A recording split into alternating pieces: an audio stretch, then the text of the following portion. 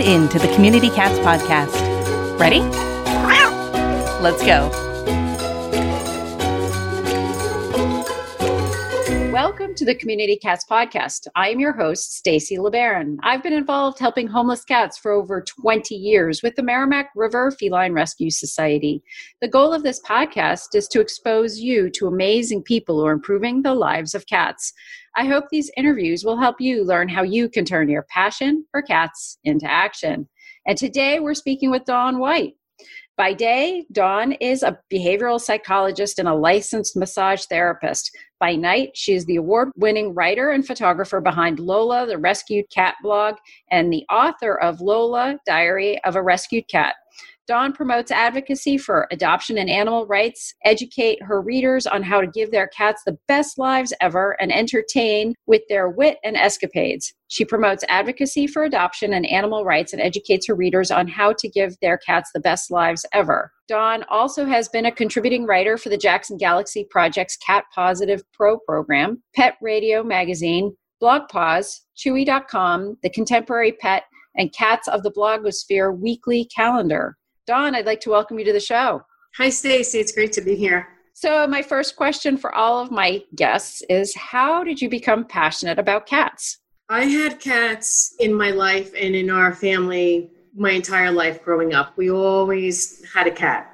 Either somebody we knew had kittens and we took one of the kittens, or they just showed up at our door. But there was always a cat in our house, and it's just been a passion of mine forever. When they did show up at your door, did you adopt them? Did you get them spayed and neutered? Did you feed them? How did you respond to them? My parents took them in. Yeah, we took them in. We never really had more than 3 or 4 cats at a time, so we didn't have tons of cats at once. We had 3 or 4 at once. And if they did show up at the door, we just adopted them and said, hey, come on in, and they became a part of the family. So tell me a little bit about Lola and Lola's story and the blog, and how did that all get started? Everything actually started with Lexi.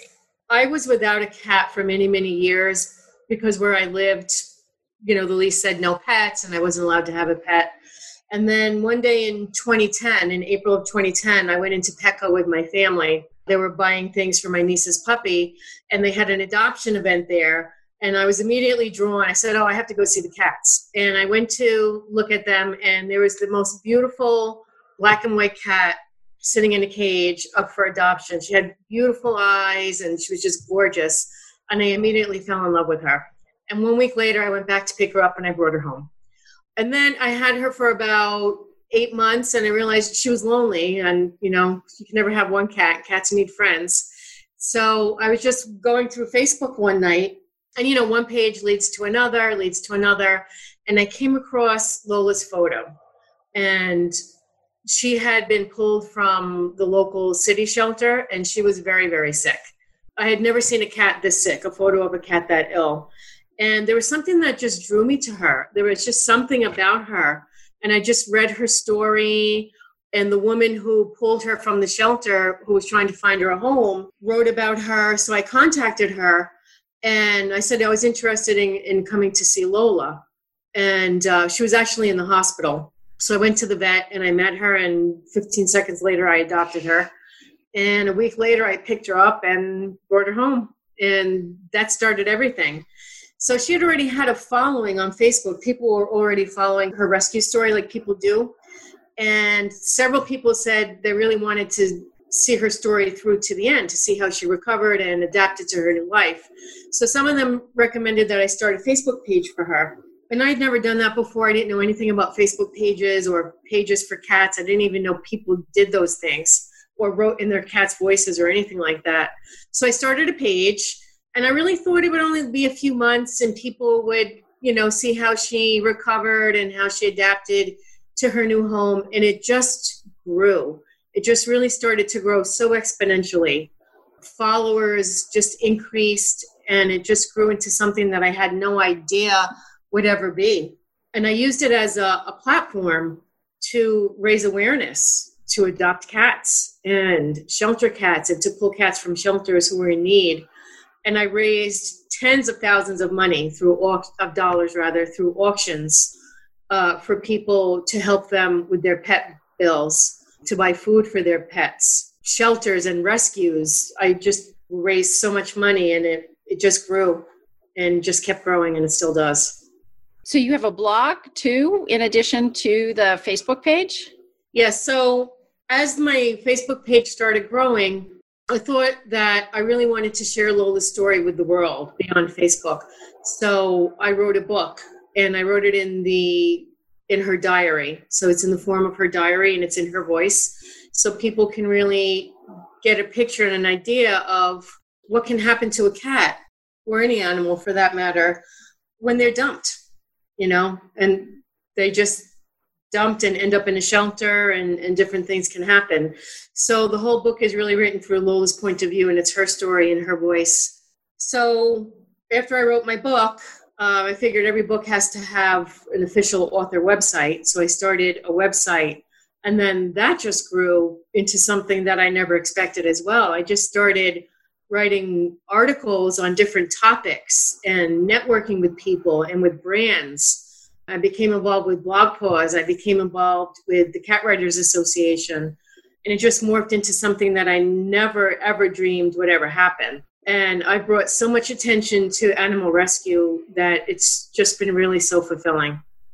And when I wrote Lola's book, I said, if I can save one animal's life, then I really fulfilled my mission with this book. And somebody posted on my Facebook page that Lola's story not only encouraged them to adopt a cat from a shelter, but they named the cat Lola. So wow. That's wonderful. That's great. We fulfilled our mission. Great story. That's fantastic. So there are a lot of people out there that are interested in writing about animals and getting stories out there. Do you have any tips or recommendations for folks that might be interested in learning more about becoming a writer in the animal space? I wrote a couple of posts on this many, many years ago about how to start writing in the animal space. And my first bit of advice is just start writing. A lot of people put it off and they say, I don't know how to write. I don't know what to write. I don't know where to write it. Just start and really get it down on paper and put it out on social media. Start a Facebook page. Start writing stories about your cat or stories about your experiences. Just put it out there on social. Start an Instagram. Just start putting it out there. And then once you really have it out there, you can compile it all into your book. And people can self-publish. You don't have to have a big contract with like a Random House or somebody like that. You can self-publish and put your book out there and self-promote. And the word will get out because animal lovers will spread the word about your book, and they will spread the word about all the work that you're doing. They definitely will. It's a very tight-knit community, and people love helping other people spread the word about their work. You had talked about your role in advocacy for adoption as well as animal rights, and that are there specific organizations that you work with or that you have partnered with in your work over the last several years? I'm very excited and very proud to be a part of Jackson Galaxy's Cat Positive Pro program. I volunteer as a contributing writer for the Cat Positive program, and in that role, I'm assigned a certain amount of shelters per semester for the program, and I network with those shelters, and I become very close with the people that I network with and get the information from, and I write updates on how the cats change through the program.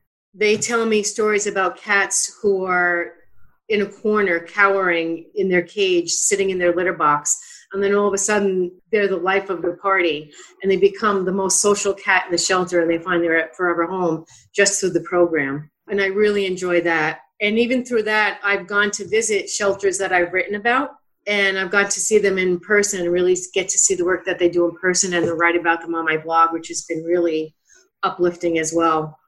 I've partnered with the Catnip Nation film, Tina Traster and her team. Tina has written fantastic guest posts for my blog on issues revolving TNR and just animal rights in general. And I've been so happy for her to spread the word about her film. So I've really gotten to partner with a lot of people. I've also become a member of the Cat Writers Association. Right now I am a member of the council, and I've also been the treasurer in years past. And it's just really nice to get the word out there about all of the wonderful things that people write about cats. Celebrating the welfare of all cats. The International Cat Association, also known as TICA, is the world's largest feline genetic registry and is the #1 registry of household pet cats and kittens. TICA was the first and now the world's largest registry to allow household cats of unknown ancestry to compete for the same titles and awards as pedigreed cats. Whether you adopt or shop, TICA is the one-stop shop for all things feline. TICA is more than 65,000 members and clients in 104 countries who all speak the language of cat lover by helping make an impact on the health and welfare of all cats. Members and clients serve to educate and foster spay-neuter awareness in their local communities and are active volunteers at local animal shelters and animal outreach programs. TICA takes an active role in numerous citizen advisory groups to foster legislation to aid the health and welfare of all cats. To learn more about TICA, go to www.tica.org. By now, you know how powerful the Dubert software platform is, facilitating everything from transport to fostering with just a few clicks. But did you know that the team at Dubert also provides consulting and custom software development for your organization's needs? The team at Dubert has extensive experience in website design, SEO strategies, mobile application development, and even advanced capabilities involving integration to social media and text messaging. Big or small, the team at Dubert can do it all. And because Dubert operates as a social enterprise, all of the revenue from their consulting services goes back into developing even more innovative and life-saving solutions for animal rescues around the world. So if you are planning to increase your digital presence online through a new website or some SEO strategies, or if your organization is looking for an experienced web development team to support your operations, look no further than the team at Dubert. Reach out to Chris today at chris@dubert.com, and he'd be glad to discuss what you're trying to accomplish and how they can help. Say goodbye to scooping. Say hello to a better litter box. Introducing Kitty Sift, the eco-friendly, waterproof litter box made of recycled cardboard. Just lift, sift, and reuse. See it on Amazon or go to kittysift.com and use coupon code PODCAST for 15% off. What are your thoughts about Trap Neuter Return? I know you've talked about Tina and her work and that kind of thing. Have you written about it to a certain degree, or any general thoughts being in the animal welfare space about Trap Neuter Return? And what do you see life being like for community cats at this point in time? I actually became certified early in 2020. And my goal was to network with people and actually go out and get a lot of experience doing TNR and learning how to do it from the experts and writing about them on my blog. But unfortunately, the pandemic hit, so I had to put that on hold. But I've been taking so many seminars online about TNR and Return to Field, Community Cats 101. So I've been taking so many seminars that I have a plethora of information to write about on my blog next year. And I'm sincerely hoping to really go out and network with people. I have people in New York City in mind that I do want to contact and go out with. It's such an important thing. People don't realize that doing TNR in your neighborhood not only helps enhance the lives of the community cats and makes their lives better and gives them a healthier, longer life, but it also improves the life of the community in general. And I just think it's lack of education. People just don't know. They just don't understand.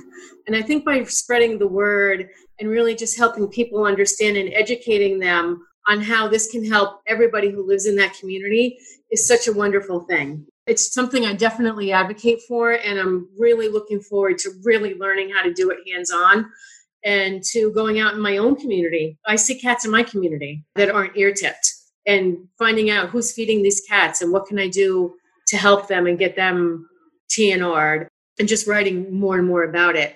My whole idea of focus for my blog next year is community cats, everything ranging from the difference between a stray and a feral cat, why cats are referred to as community cats, TNR, community relations. I have a whole bunch of stuff planned for next year that I'm really hoping to get out there to be able to do. That sounds great. Sounds very exciting. And I am amazed that you're able to do all of this with the social media and the writing and all that stuff. And you are also, a behavioral psychologist and a licensed massage therapist. So, how do you balance it all? It gets to be a little tough. Right now, I'm working mostly from home for my full-time job, mostly remotely. So it helps a little bit. When I am out there working in the field, my daily commute adds up to like 2.5 hours a day commuting. So I have that time now that I'm home and not commuting. So it makes writing a little bit easier. And I teach. I'm not actively working as a massage therapist right now because of everything that's going on in the shutdowns. But I am teaching, and most of my teaching is done remotely as well. So right now, the balance is a little bit easier. But it's a little tough when life is going at full speed. So I get up early, I just schedule myself and I schedule my time, when I want to write. I get up early and I focus social media time for that. And I do some writing time and some networking time. And then at the end of the day, I'll sit down and I'll write for a few hours. So with the social media question, I have to ask, do you use a particular scheduler for social media? And do you have a favorite one or favorite tool that you use in social media to help kind of tame the craziness around that? I have to get better at finding a tool. I just started using Tailwind for Pinterest, which really, really helps. So I really do recommend Tailwind for Pinterest. I used to use Hootsuite, which I kind of got away from, really just time, no particular reason. But Hootsuite was very good for scheduling ahead of time. And I do use TweetDeck to schedule my tweets ahead of time. But I do have to get better at scheduling ahead of time. But I do schedule my pins way in advance. I just have to and Facebook, I do write on Facebook. You can do that right on Facebook, the scheduler. Right. So with Instagram, I have to get a little better at scheduling my Instagram posts a little bit ahead of time. Well, thank you for the tip, because it sounds like you've got a great following. And so you are engaged with your followers and your fans and that kind of thing. And I have a love-hate relationship with social media just because it can take up so much time, or I feel like if I'm not being strategic about it, I feel like it can take up a lot of time. But I also feel like it can be incredibly powerful too. So yeah, it can be. If you focus on one platform a day rather than every single platform every day, you can still get things scheduled and still maintain an active voice on social media and have it not be so overwhelming. Excellent. Dawn, if folks are interested in finding out more about the work that you do and also how would they get Lola, the Diary of a Rescued Cat, how would they reach out to you or purchase a book? We're available on Amazon, on all online booksellers as well. So they can go to Amazon, Barnes & Noble, or whatever online bookseller they choose and just search for the title of the book, Lola, Diary of a Rescued Cat.